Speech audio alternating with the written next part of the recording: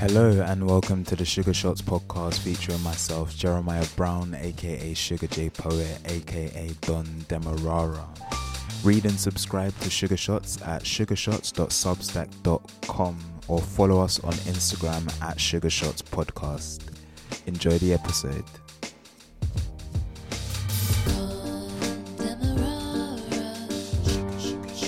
When we got beat 8-2 by you. It was a Sunday, so I was in church. 2011, and by that age, I myself had known that church wasn't for me. Okay. But I was at the age where I have to go to church. Mm-hmm. Where like it doesn't matter what you think, bro. Like, wake up and go to church. And I was there in church, staring at my phone the whole time.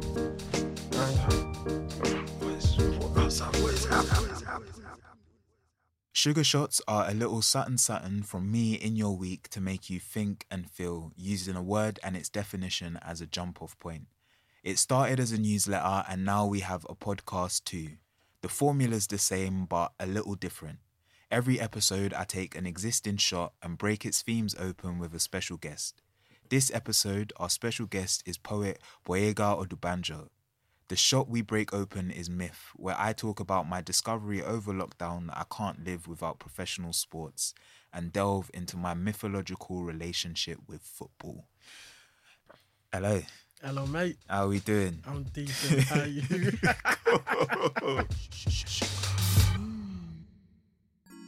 The following Sugar Shot was first published on February 3rd, 2021. Myth. Noun.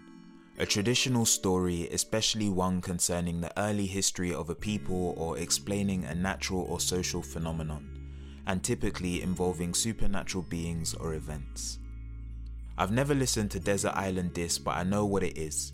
A radio show where people talk about what they take to a desert island. Upon research, I've discovered that guests choose 8 tracks, a book, and a luxury. I don't know what my answers would be, but lockdown has had me thinking about what I can't live without. We're in our 3rd one now and I miss so much. I miss hugs, I miss the theatre, I miss going to the cinema, I miss going shisha. I don't even like shisha but my boys do and I miss my boys. I miss open mics, I miss bantering with an audience, I miss coming home late, I miss hugs, I miss bear. Because of all this missing, I'm learning what I need to get by. At the time of writing, I have 95 unread convos in WhatsApp. I'm not the best at being social. Even with that caveat, I've learned that I can't live without my friends. I need to talk to people. I need the unprovoked phone calls, the voice notes so long they end in an apology, the messages that take a while to reply to because you want to be honest. I need the check-ins, I need the banter, I need the love. Amidst this reminder of my relational needs swells an epiphanic revelation. I can't live without professional sports. It sounds childish, but lockdown has taught me I need football. What did you miss during lockdown when the first one struck? Like, what was it where you were like, whoa, I missed this? So I think before I even started missing anything, I knew I had an idea of what I would miss. I remember on the day that Boris announced that pubs were closing. It was a Friday. I was working in a secondary school in Kidbrook. Okay. And I was panicking. I didn't know what to do with myself.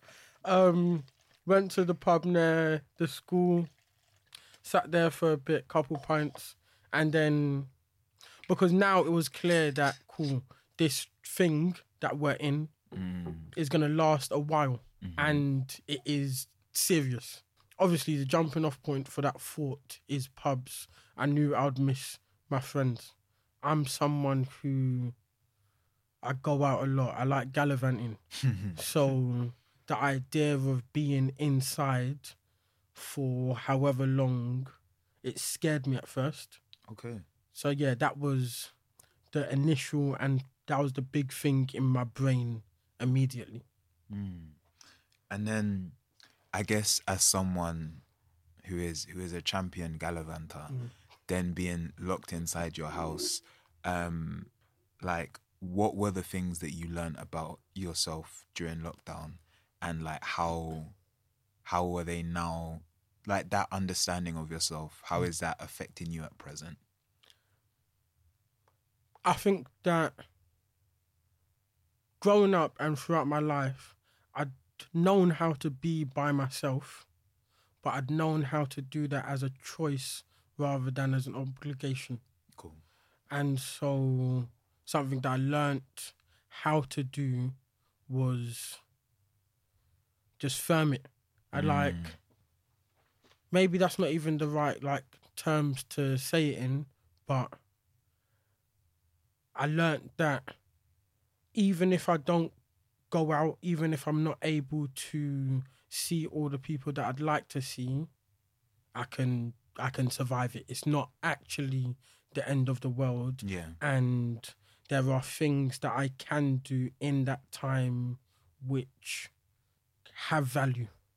I can read more than I would ever be reading if I was... You always say to yourself that, this time that I'm on the train, I'm going to use it to read. I'm not reading. Yeah. I'm listening to tunes which make reading impossible. Yeah. And, and I'm scrolling on my phone, innit? Yeah. Like...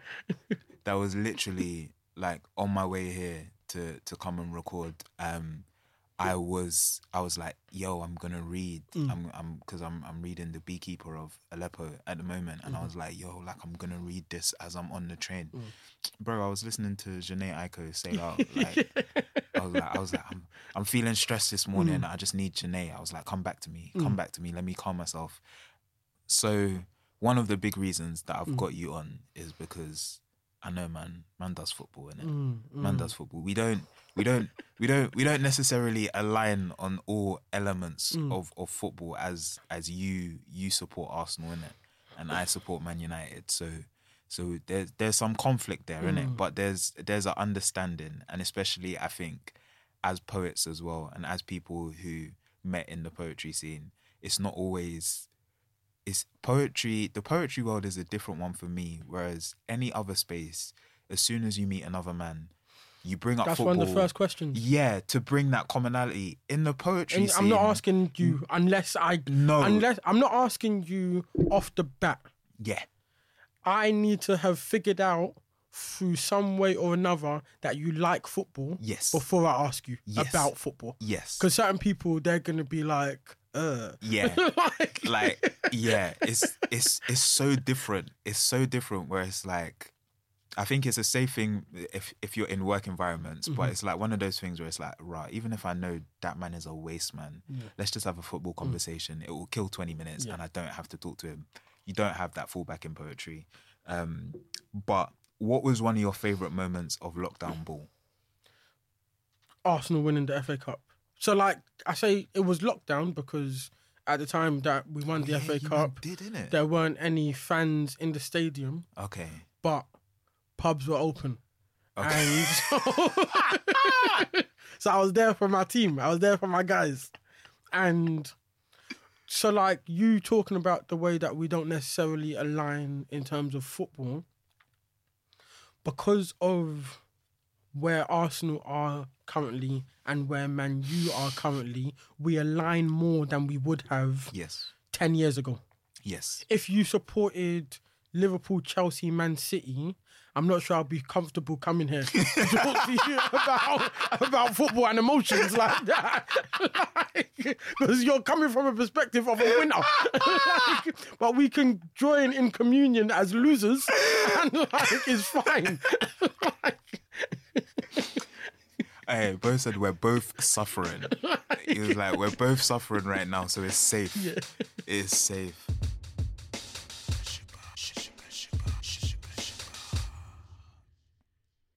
At the beginning of her poem, Return, Maxine Skates references a mythology book she was given by her mother as a kid. Later on in the poem, while she waits with her mother for the doctor to return, she thanks her mother for the book. She reveals to the reader that she likes the Greeks because they never die but live unknown among us. The revelation is profound as they are waiting for the doctor to return to talk about hospice. Return is a beautiful poem that makes me think about what you receive from your parents as a child. It makes me think about our relationships to those things. A book on Greek mythology received as a kid frames future thoughts about death. What we receive from our parents can have a profound impact, whether that be by their presence, absence, gifting, or lack of gifting. What's the best gift you received as a child? Is this a gift of the physical nature or of the figurative? You choose. So cool. Of figurative, and it's one which, as a child, I was unknowingly grateful for it, whereas today I would have a more complicated relationship with it. Because I'm the youngest of 3 siblings, Yeah. I was given the gift of ignorance to a large extent. And I think that meant that as a child, I just didn't have a care in the world. Yeah. I wasn't obviously involved in family matters in the way that my older sister and my older brother, who is the eldest, were involved in family matters. Yeah. And so, yeah, that's something which today I wish that I knew more about what was going on in the world and in my family when I was younger. But yeah, that's... So yeah, maybe it's not the best gift, but it is a gift which had a lot of value and which, if you've got a relationship with a young child, it's a gift that you probably want to give them as well up until a certain time. Yeah. Yeah. I think so I'm the oldest of my brothers. And yes, interesting to see, like, there's certain things where I'm like, you don't get it, do you? You don't have an understanding of what this cost or an understanding of what this takes to provide. And there's a frustration that comes with that as like the older sibling or as the older one. And I'm much older than my brothers. So there's like a 12-year gap between me and my next brother. So it's a big one. But I don't think I've ever viewed it as a privilege for the younger one to not have to care about those things. And I think it is when I was, even just being the older sibling but being younger, it is a privilege to not have to worry about those things and to be able to be a child. And I think sometimes that's the saddest thing that gets taken from people, is just the ability to be a child. Whether that's having to take responsibilities or when you're made an adult prematurely.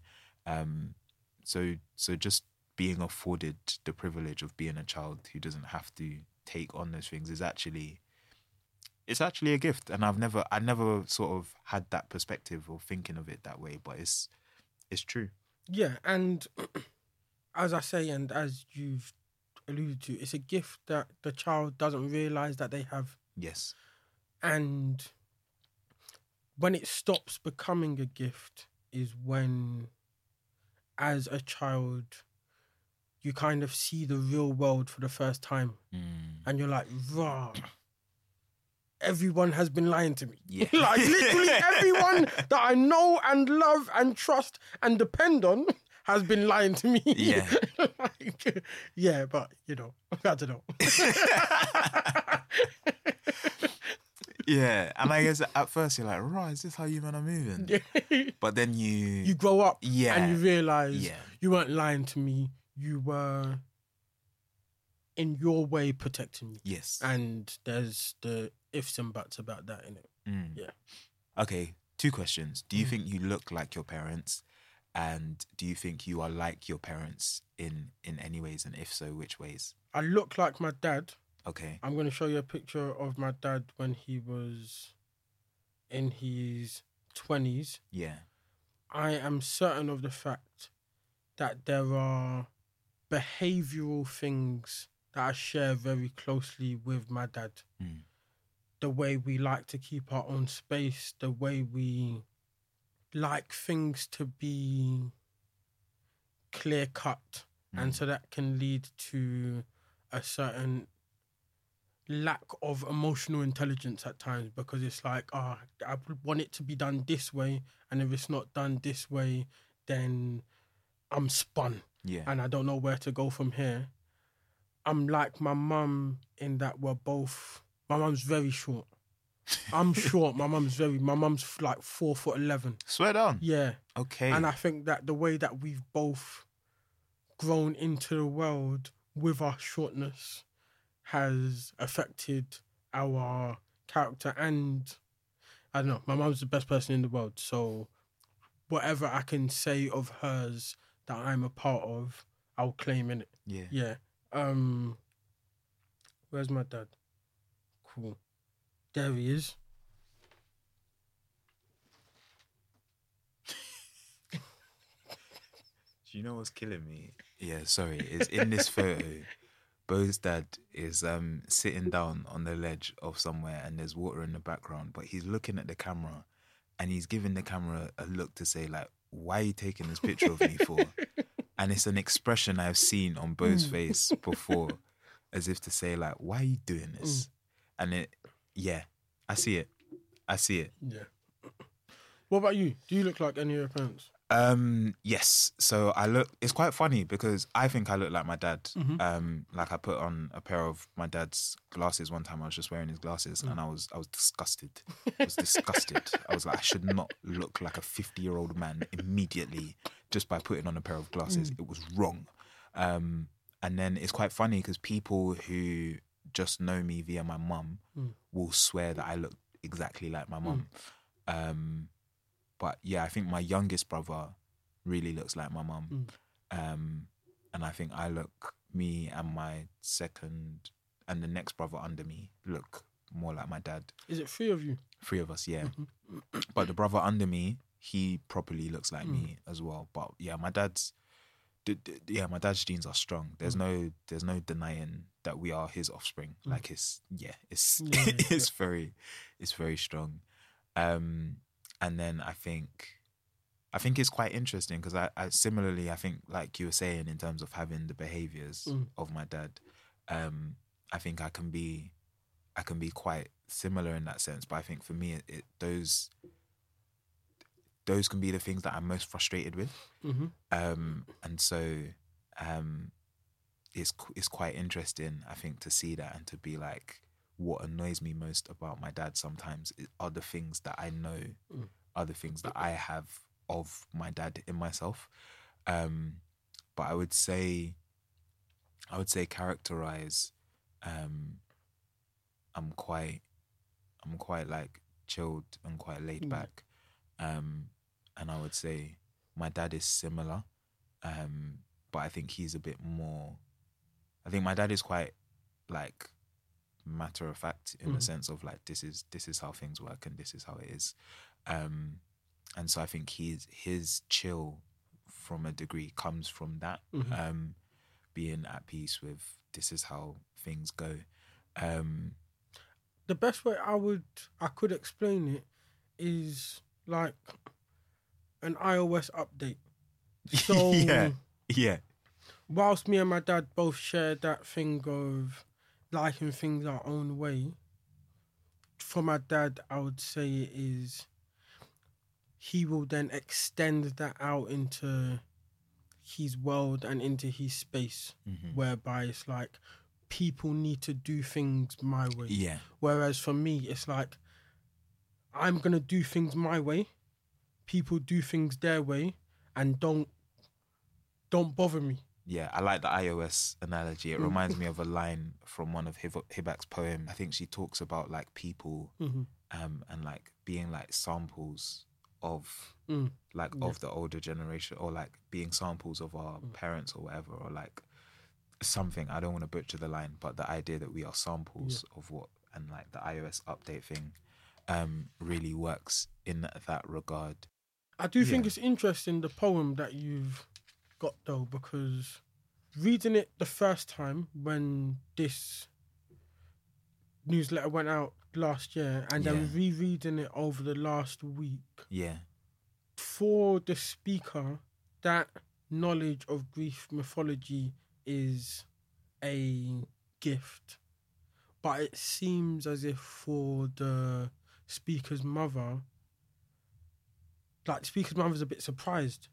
Like, why do you like this so much? And like, so even though the speaker's mother is probably the one who introduced the speaker, she's like, why do you care about this? Yeah. And I think that dynamic is interesting, whereby you're passing something on without realizing it. Yeah. And I guess on that note, like, are there any of those sort of things where you think like it means quite a lot to you and you've received it from your parents in that regard, but you don't think they would even really, like, you don't think they would even see it as a big deal? So the first thing that comes to my mind is music. And it's not that, so especially my dad, because my mum doesn't have too great an interest in music outside of church. Cool. So it's like, not that it's not a big deal, but that just my dad wasn't aware of the fact that he was passing it on when he was passing it on. So like old school Nigerian music, where I'll be listening to it in my room, like when I lived at home while I'm working, and then he's like, you're listening to King Sonny Ade? Yeah. And I'm like, yeah. He's like, how did you hear this? I said, through you. Through you. Like, when you were playing this tune every day, like, what did you think was going to happen? Where did you hear this? So like, yeah, those type of things that's the type of thing that's most clear in terms of answering your question. When I think of mythology, I think of the way my dad recounts footballing history. The manner in which he talks about the Liverpool teams of the 70s and 80s. The success of Bob Paisley's Liverpool that only feels real because there's evidence on Wikipedia. The pain of having to watch your rivals become deified.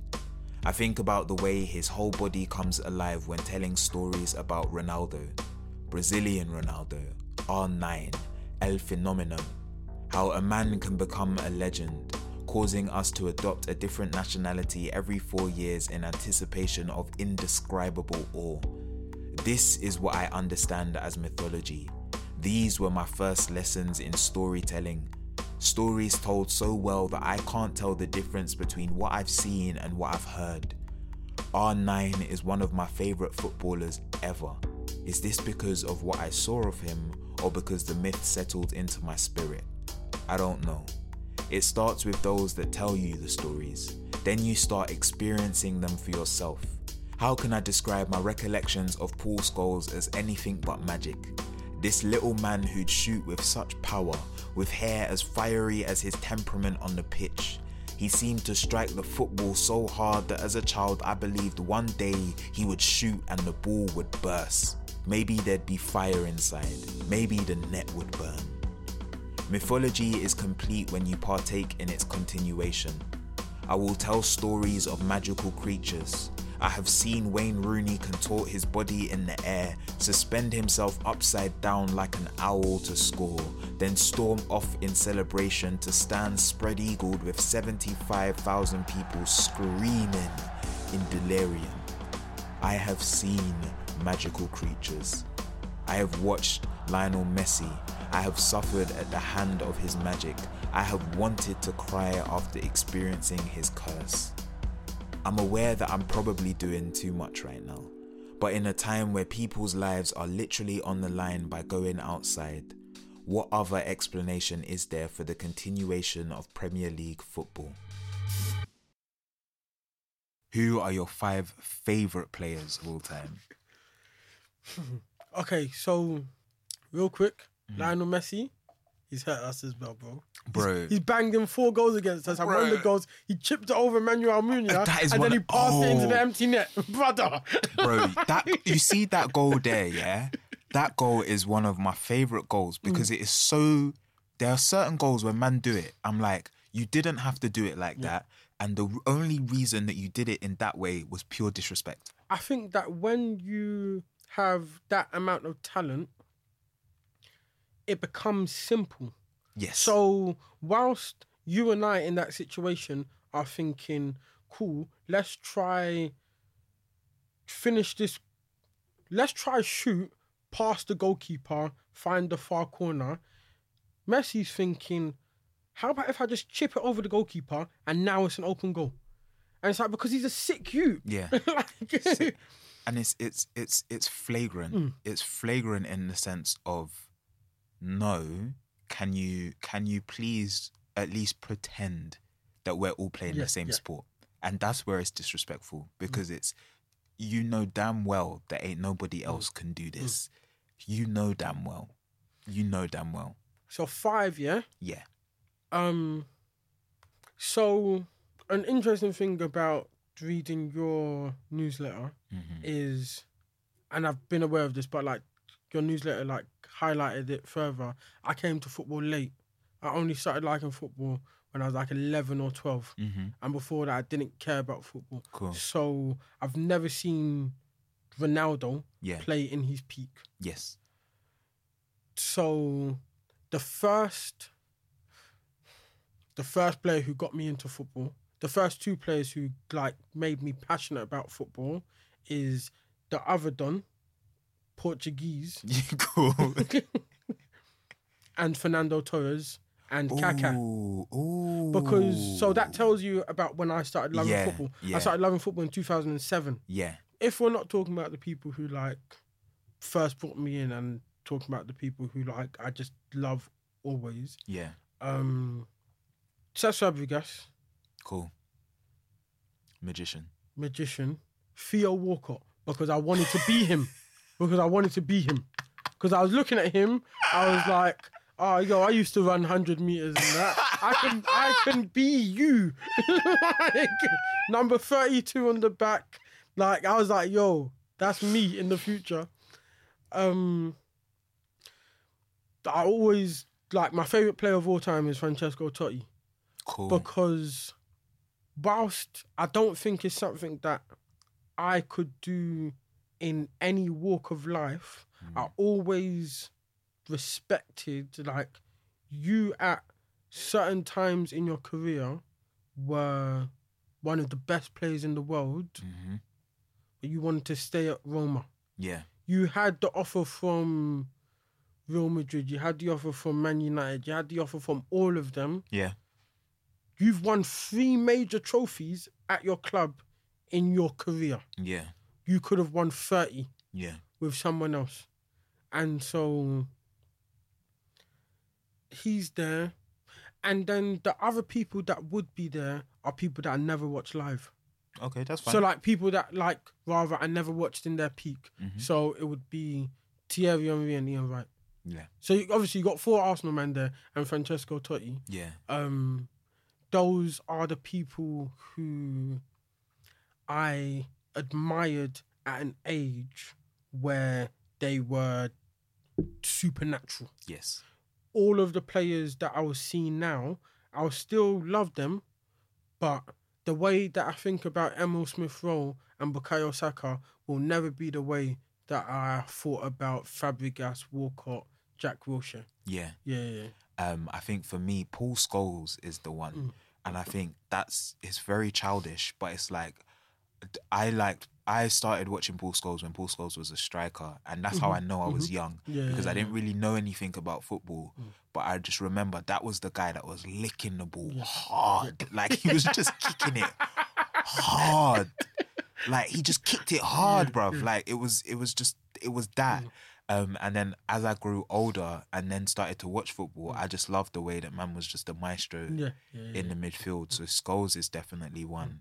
And then Rooney is, I think Rooney is one of those players where I'm just like, to see Rooney live, like at the Emirates actually. Okay. And that was, for me, there's players that when you get to see them live, you appreciate that they're built different. Like, you can just see, I think I'm gonna, do you know what? A lot of the other players that I really like admire are players that I admire from hatred.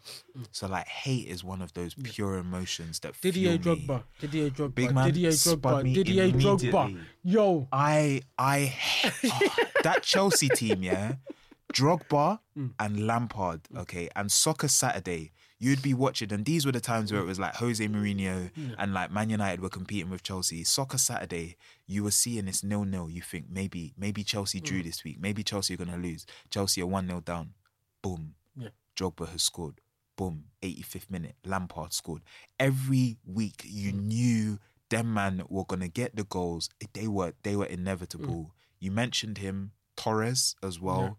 Because I remember watching Torres. There was that game against you lot where Vidic got sent off. It was peak. It was peak. You know that's defined Vidic's whole. Vidic actually played well against Torres, Vidic, you know, but that one game, world-class defender, but that one game violated, man. Yeah. Put him on a poster. Put him on a t-shirt. Bro. Literally. Put him on a t-shirt. Literally. There's definitely t-shirts out there, and Henry as well. I think for me, the Henry one was when he flicked it up against Man United and volleyed it. Any man that is doing that, is... Because the first... As I say, I got to football late, so the first football shirt I ever owned was Thierry Henry's first shirt at Barcelona. Okay. So, like, I was too late. I remember, like, the first game that I probably paid attention to, and I wasn't paying attention, was the 2006 Champions League final, Arsenal-Barcelona. Arsenal lost and I was laughing at them because I didn't support. I didn't support a team. Now you're like, I want that back. If we won that game, my life would be different, bro. So different. My life would be different, bro. But interesting thing that like, because when I actually played football on a like regular basis, competitively, as I got older, I realised, cool, I'm not going to be Phil Walker, I'm a defender. And when I became a defender, then I started liking defenders more. So, through hatred, Ashley Cole. But Ashley Cole, I think, is one of the most disrespected and underrated. He's one of the best defenders of all time, bro. I say disrespected in the sense of, like, Ashley Cole, for me, is hands down the best left-back to have played football. And people love to say Roberto Carlos, but when you talk about the ability to lock man down, Ashley Cole had every man in his pocket and go forward, bro. There's like no one. I can't think of anyone that darked up Ashley Cole. Like there's no like there's like Ronaldo, whoever it was against Ashley Cole was not. And he could go forward. He was going forward, and it's whether he was from Arsenal to Chelsea, elite. That's a beautiful shout. My guy was Sergio Ramos, but in reality, I played like Gary Neville. I was grabbing people's balls. I was stepping on their toes. Yo, I'll pull your hair back like this. Yo. But my guy was Sergio Ramos. Do you know what I respect about Sergio Ramos was just, I've never seen a defender so capable of getting sent off and still being so pivotal to a team every season. It's exceptional. And he was also, he got goals. Like he scored. He scored. And it wasn't just like, oh, we're 3-0 up and like, I'm going to score now. Like he scored important goals from centre back. That's big cojones, bruv. What's your happiest footballing memory? I think it says a lot about my journey as a football fan, that my happiest football memory eventually ended with defeat. It was Champions League last 16. Yeah, you're a dickhead. Certain man are winning big trophies. I'm talking about last 16, innit? Was it last 16? I think it was quarterfinals. Okay. It would have been 2010, 2011 when we beat Barcelona 2-1 at the Emirates. Okay. And so Barca go 1-0 up, and then Robin Van Persie scores some weird goal where like it's the tightest angle and he just smashes it. It goes through Victor. It beats Victor Valdez at the near post, and like what we're believing. And then the winning goal is scored by Andre Arshavin. And it's Hey, like, Arshavin, yeah, was yo, when killer. he scored 4 against Yo. Liverpool, yeah, and he did the 4 celebration. Aye, there's certain men that are called Arshavin now, you know. Yeah. Aye, Yo, yeah, certain youths, yo, there's certain black youths called Arshavin, bro. Arshavin. Hey, that man, yo, Arshavin had his time. Yeah. So that, and then in the second leg, I'm not sure if you remember it. That's the game where Van Persie got sent off because Wasn't it for like dissent or something stupid as well? The ref blows the whistle for offside. Van Persie takes a shot a second later. That was the it. ref sends him off for kicking the ball away. That was it. And I remember that game. Arsenal didn't have a shot on target. Barca beat us 3-1. The one goal that we had was a Busquets own goal. And like we got dominated the whole game. Yeah. But it was that one moment which was like, Yeah. So that is historically my personal favourite moment. Mm-hmm. But then last summer was right up there. Like number 2. Watching England get to the finals and watching so many of those games with friends that I've known since secondary school. Yeah. Like that was beautiful. And me, I'm not a patriot. Like, I can accept that I'm British or English or whatever you want to call it. Yeah. But you'll never see me waving a flag or shouting England other than a time like that. Yeah. Because especially it coming immediately after bare lockdowns, everyone was together, you know. Yeah. Like it was beautiful, man. Listen, like, England. I remember the first time was the World Cup, like the World Cup when. Which one? When we got knocked out by Croatia.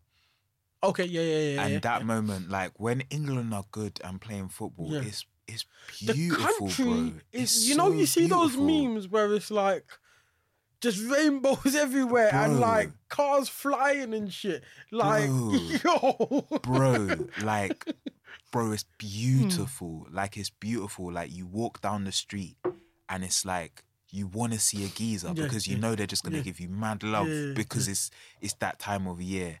I remember being at my friend's house though when we watched the final, and we all looked around and we were like, right, it was all the black youths that missed, and we were like, yeah, we need to go. We were like, let's leave, let's go home. I've got bad memories of black English players taking penalties because of Euro 2012, where it was it 2012 against Italy when Pirlo scored the Panenka, where it was Ashley Young and Ashley Cole who missed. Okay. So, who was the first one who stepped up? I think the first one was probably Rashford, and then it was Sancho, and then it was Saka. Yeah. And like, when I saw Saka step up, as an Arsenal fan, I said to my boys, Saka's never taken a penalty in his professional career. Why is he here? As soon as he missed, I deleted Twitter. I said, I'm not reading anything about football for the next week. You smart. When everything stopped, when it seemed like Netflix wouldn't be able to fill this chasm of emptiness, the Premier League's Project Restart stepped into the breach. I was submerged back into that world of myth and magic. I began partaking again in that ritual by which legends are made. I felt, even if just for 90 minutes at a time, like everything wasn't so bad. Is this the legacy of what my dad has given me? I don't follow Harry Pinero, but he tweeted something that resonated with me. Jokes aside, Manchester United winning games has improved my mental health. It scared me somewhat because when I read it, I thought, same. There was an impulse to judge myself. How can I, a whole adult, be so affected by a football team? I can't come and die because of Manchester United. This is sad. Then I started to think of what football meant to me. I'm a United fan because my dad is a United fan. He's a United fan because his eldest brother was a United fan.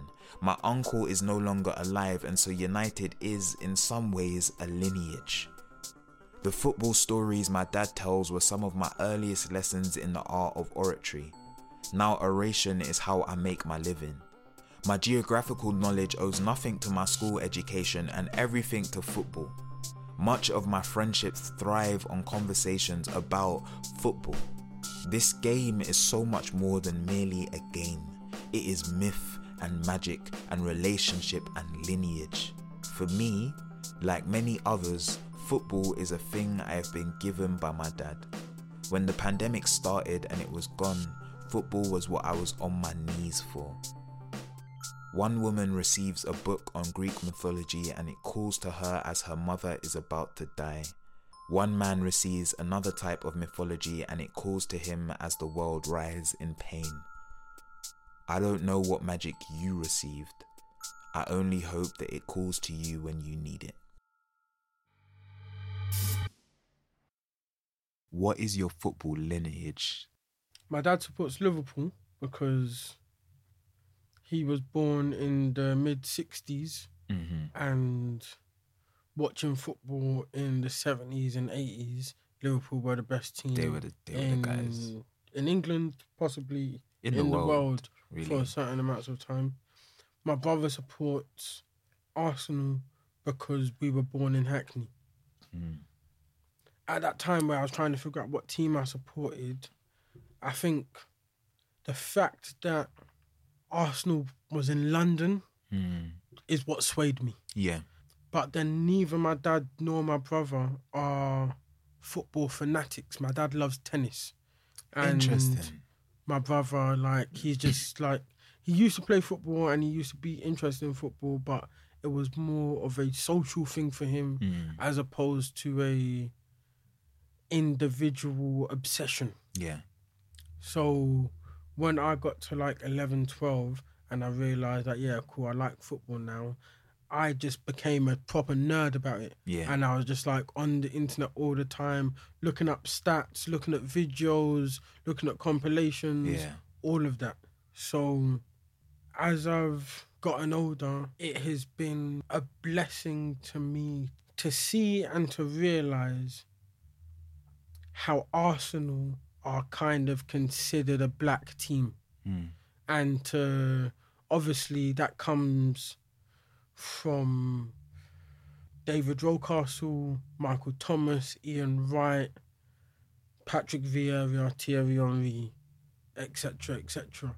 And that has been a vindication for me to choose to support this London team because for many other people, the team that they support isn't a choice. For me, it was a clear choice. And whilst, we're going and have been going for a long time through a period of pain, the culture of Arsenal is something which I'm always proud to be a part of. How does football impact your mental health? After a big disappointing loss for Arsenal, I will delete Twitter. Cool. Because I'm not yet at a stage in my relationship with football where it is all the way healthy. I think what has helped me has been the realisation, the constant realisation, because you need to remind yourself that you can't control it. Yeah. And in every other aspect of my life where I can't control something, then it won't affect me as much. But in football, even though I know that I can't control it, it will still be just a weight. And so the way that I deal with that is for certain periods of time, I just need to completely ignore it. If Arsenal lose, I'm not going to read any of the match reports. I'm not going to listen to any of the podcasts. I'm not going to watch Match of the Day. if Arsenal win, I'm going to watch everything. Like, I'm going to absorb all of the content. And so I don't have a positive answer right now. Mm-hmm. Football affects my mental health in a negative way. Yeah. Like, yeah, that's it. Yeah. Like, and I think for me, it was like, yeah, that Harry Pinero tweet, like it spun me when he was talking about like, yo, like Man United playing well has like had a positive impact on my mental health. And I think like, and sometimes you just have to humble yourself and accept that this game means that much, and supporting this team means that much. And I think for like you talking about like deleting Twitter after a game, I think for me, I've realized like I just step back from Twitter because I think sometimes as well, it's like these discussions aren't going anywhere.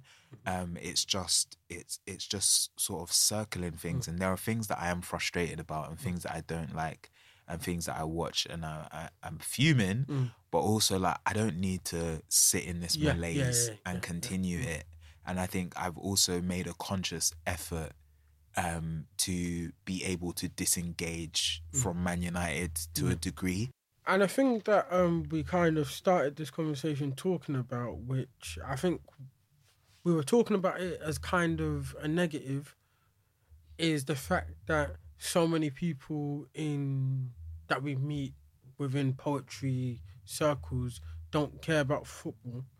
And it's a thing that I'm often grateful for, because there's very few of my close friends who care about football. Yeah. So there are times where even if I'm chilling with them and I'm looking at my phone and Arsenal have lost and I'm upset, they're going to be laughing at me and they're going to be like, bro, what the fuck are you upset about? It's football. And that helps. Yeah. Like that realization that like, this isn't real life. It's not my life. Like, so I'm here chilling with my friends, having a good time, and I'm upset about 11 men in North London. Yeah. Like, why am I upset? Like, when you start to, you're like, this don't make sense. Yeah. This don't make sense. Okay, so thinking of like football and Arsenal, is that a lineage that you want to continue? So do you, obviously with you, like something you took from your brother, whether it's Utes or like other family or whatever happens in the future or whoever you pass it on to, but is that a lineage you want to continue? It is one that I want to continue. But as you say, the question is about with whom. Because so my brother's got 2 kids. Their mum is a Man U supporter. And real woman. Yeah, stop. Sorry. You don't need to say anything. You don't need to say anything. Their mum's a Man U supporter, and she was a bit sneaky. So like when they were like for their first birthday, she got them both Man U shirts. Like, real G. Yeah, like, real G. So and like I don't think they care about football. Yeah. My sisters just had twins, and again, my sister's husband is a Man U fan, so he might take precedent on that one or whatever the word is. So it's like, for me, youth is a different question, which, I don't think this conversation is about. The love of football, I think, is more important than the love of Arsenal. Because you can support Arsenal and not really care about football. If I can sit down with my brother's children or my sister's children and we can all enjoy a game of football, that's better than me fully caring about Arsenal and them not caring at all. Yeah. Yeah, despite the fact that they're an Arsenal fan. Yeah. Yeah. What about you? Go. Everyone beneath you in the lineage. I think certified United. I think when look, my offspring better support Man United, Yeah. and that's If I have offspring, yeah, they're support like Yeah. it's not a question. It's not a question. Yeah. Like, yeah. you have to. Yeah. I think that idea. So my brothers support Man United, and I think that continuation of, but that conversation of being able to sit down and enjoy a game and talk about a game, and I think it is quite interesting because the relationship to social media, like with the younger generation, because I know I'm on my phone a lot, but also there's like TikTok and like different sort of things, and just how they take in the sport. I think is different, but being able to sit down for a full 90 minutes and watch a game and then talk about it and really appreciate it,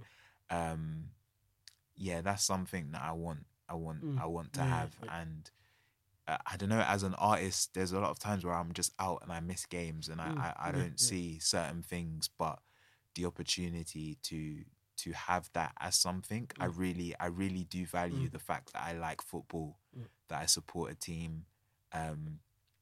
Also basketball now as well. Like I really value that there's sports that I'm really into. That's thing, like so basketball I appreciate and I rate and I enjoy as a sport. I support Boston Celtics because the green white thing is the Nigeria thing, and also like for some reason I like Larry Bird. I've never seen Larry Bird play, obviously. But like for some reason I like Larry Bird. I can see. Do you know what it is? I think Larry Bird is, when he was playing basketball, he came to play basketball, and it was like all this other smiley thing. I'm coming to play basketball. I'm the white boy, and I'm gonna talk smack to you. But I don't like Eminem. Yeah. And no, but Larry Bird was like, Larry Bird wasn't. He was the white boy, very much, very very white. Yeah. In the black area. Okay, It wasn't. yeah. He wasn't like. Okay, there wasn't he wasn't assimilation. Eminem. He was. Cool. He was the odd. He was just odd than himself, Yeah. and he did his thing. And I think there's something very much about you just being odd and yourself and doing your thing and doing it well. That is probably what. Because I've seen you like. obviously Celtics are in the finals now. Yes. I like Jason Tatum, and like the main thing that made me like Celtics is because of the kit. Yeah. I really liked the kit. Later, I was like, oh yeah, green white. That's the same as Nigeria, but like that wasn't a thing to begin with. Yeah. It was just like I really, really like their kit. Yeah.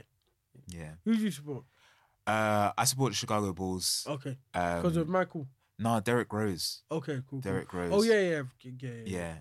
But low-key, his knee packed up. Yeah. So, but at the moment, I support a lot of players, but I'm a Nuggets fan, like as well. Like I like Jokic. And so that's a thing which I think we can do, because so like if a man said to me, "Oh yeah, I'm an Arsenal fan, but yeah, I support Liverpool," I'll say, "Cool, you don't know what you're talking about." But because we're in the UK and not in America, there's that distance where it's like, I'm just gonna like who I like, and no one can tell me nothing. And it's basketball is a bit different because there's so few players on the pitch.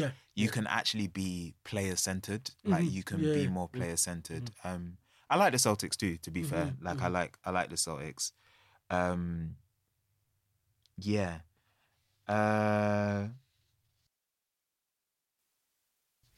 got a question for you though. Go for it. And it's a broad question, so answer it however you like. How do you link football and not how do you link, but like what in your life is the relationship between football and your art? Oh.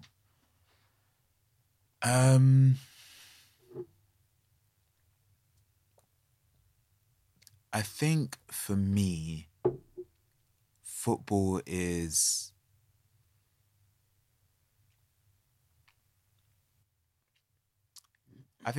something that stirs emotion in me. And so I think football is something where I see relationship. I see what it does in terms of like being able to see relationship. I think when I look at it that way, I think there's a lot of emotions that I feel and I understand them because of football. I know what anger is Ooh, because of football. I Like like that. I know when I'm angry. Like I know that because, and there's different types of anger, and like I think there's a lot of articulation that comes with my emotions because of football, because I've been with it so long, and I think it's something that so quickly and so easily brings different emotions, different feelings to the fore. And so I don't think my relationship with art and football is too direct, except since I've started doing the newsletter, where I'm able to think about feelings and things like that, and then I'm using stories to articulate it. And so I tend to draw from sports, and I will do that. But I think I don't find myself writing about football or those kinds of things. But I think football helps me to articulate, or helps me to understand feelings. I think football is something that it's a prism with which I've viewed the world and my feelings. And I think when I think about even just like understanding geography and stuff, there's so much that happens because of the context of football.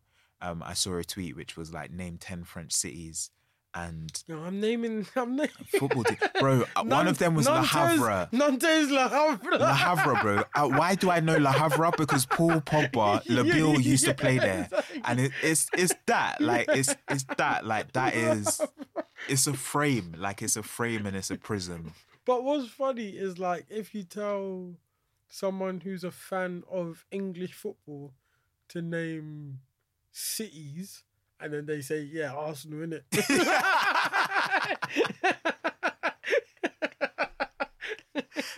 Yeah, it's when they don't know which cities. I said, yeah, Saint-Germain. Yeah.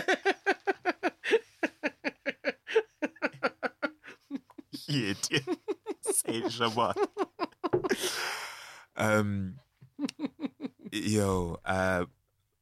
Final question. Okay, so after our conversation, where we've talked about football, we've talked about myth. So how would you redefine myth? Do you think it needs a redefinition? I'm going to read the one that I read at the beginning. Myth, noun. A traditional story, especially one concerning the early history of a people or explaining a natural or social phenomenon, and typically involving supernatural beings or events. I think if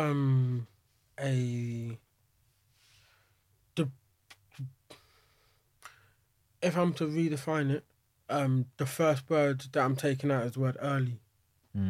Because we could come up with a myth right now, and that's nothing early about either of us. I think that for me, a myth beyond like so cool. If I'm to ever describe anything in my life, the way we use the word myth, like, yo, that's a myth, bro. Like, if I'm to describe something as a myth, it's something that's unlikely. Yeah. Not something that's untrue. So, you saying to me, bro, do you want to do this podcast in Croydon? I might say to you, bro, that's a bit of a myth. Like, if I'm to be honest. And so I think when we talk about football and when we talk about the footballers who have given us all of the stories that we know and given us all of these great times, when I talk about do you remember that goal where Walcott runs through the whole of AC Milan's team and then squares it for Adebayo? That's a myth. Like, if you ask me to do that, I'm going to say that's a myth, bro. Yeah. Like, yeah. I hope that answers your question. Yeah. No, it does. It does. And I love that we are ending this podcast with a Theo Walcott memory. Because that was definitely the player which I was not expecting. And because we lost that game. 2 minutes later, Emmanuel Eboué concedes a penalty and we lose. Oh my gosh. You're drawing for names, yeah. Ebue, Adebayo, Walcott, and I'm like, this era for Arsenal has been Banter long, area, bro. bro. The banter era. It's been long, bro. That's long. Hey, Bo, thank you for coming through. Thank you for inviting me, bro. It's been a pleasure and an honor. Yeah, and yeah, that's this episode of Sugar Shots.